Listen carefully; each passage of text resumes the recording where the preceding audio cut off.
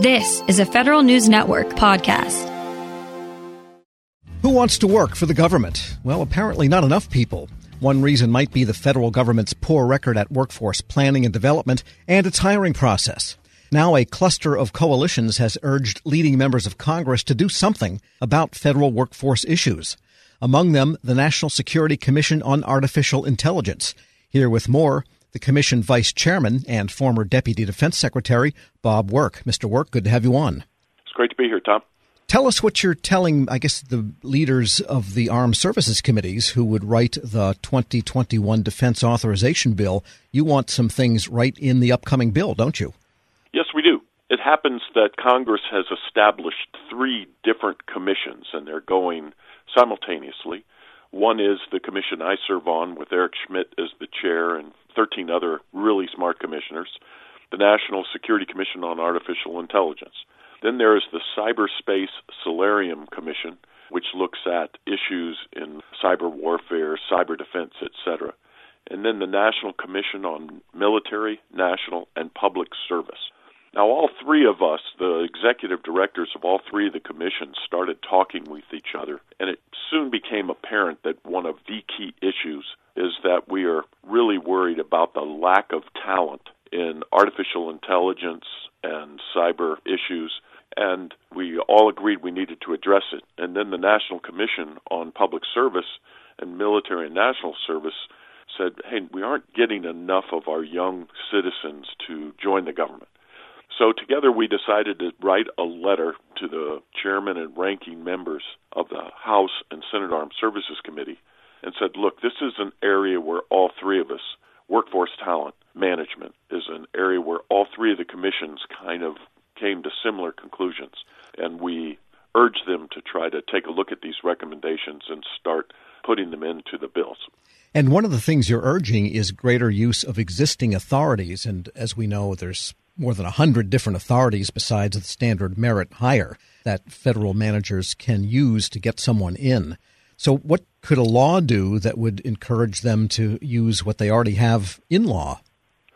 Well, it's a great question. And essentially, let me speak just for the National Security Commission on Artificial Intelligence, because each of us had specific recommendations. But I'll give you an example from our commission's perspective.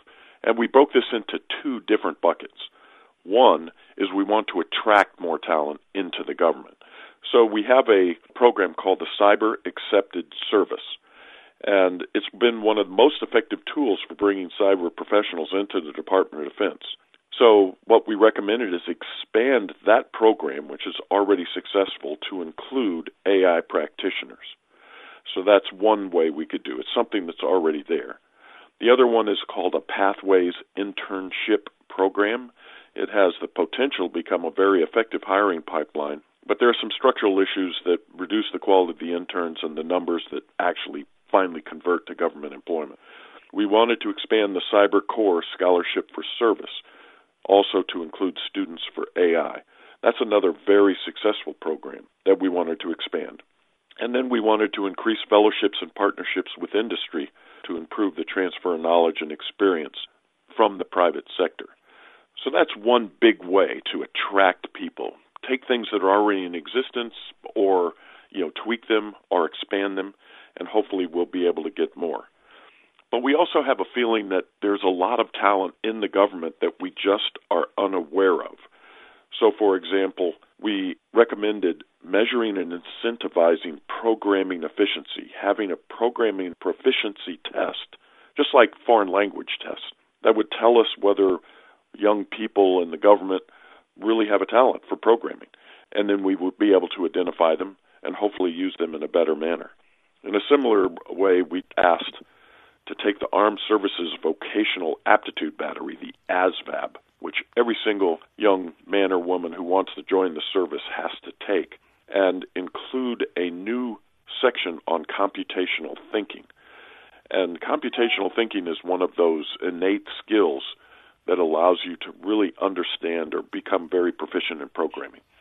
So in addition to attracting more people in, we want to identify the folks who are already coming in or in the government and utilize them better.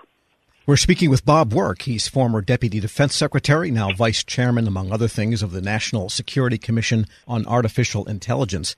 And a lot of people calling for civil service reform have gone further to say that maybe Congress should really look at rewriting Title V of the civil service, of the whole code, and maybe attacking it from that level. Do you think that's necessary, or can all of these authorities, can they exist along with Title V?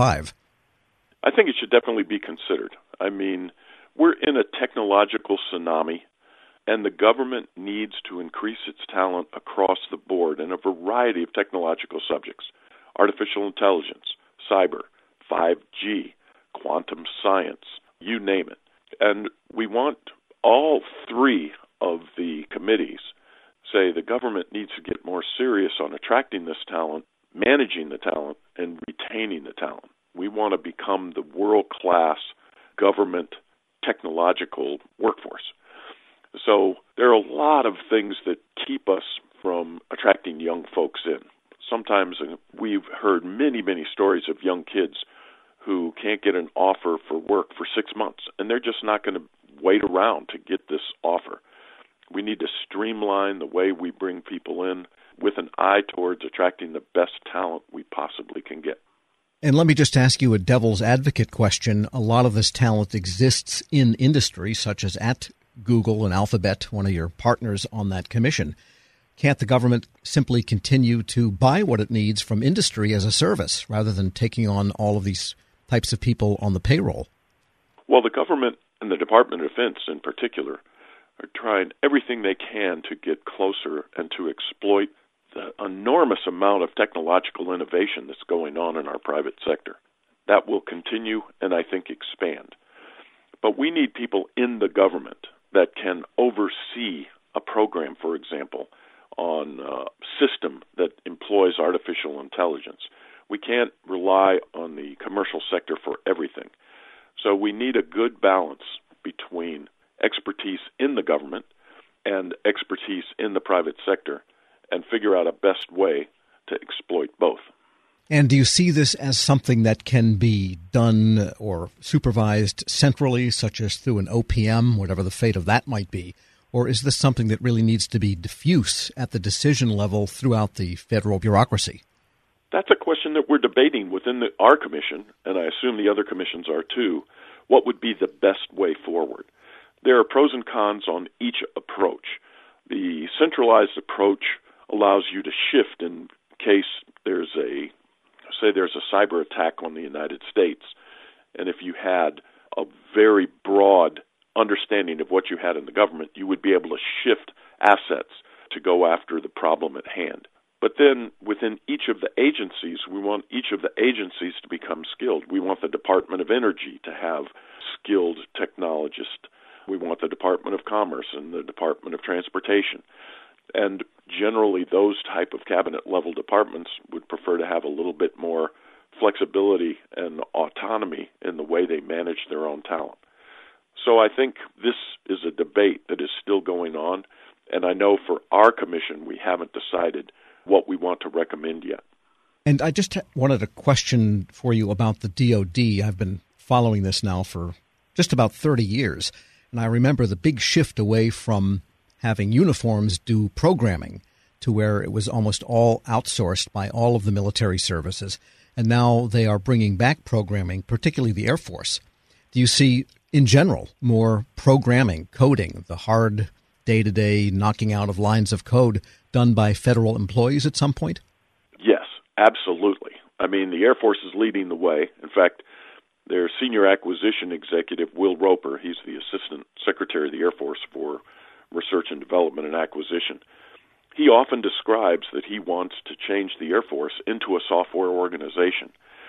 As we move into the new way of making software and programming, DevSecOps, development and security ops, where you're doing it in parallel rather than a waterfall where you work, you get 1 million lines of code, then you test it and you say, oh my gosh, I've got a problem. Now what you do is you build a little in the programming and you test your security as you go along, and it's a parallel process, much, much more flexible. And what the Air Force is doing is putting together these little programming teams for individual problems.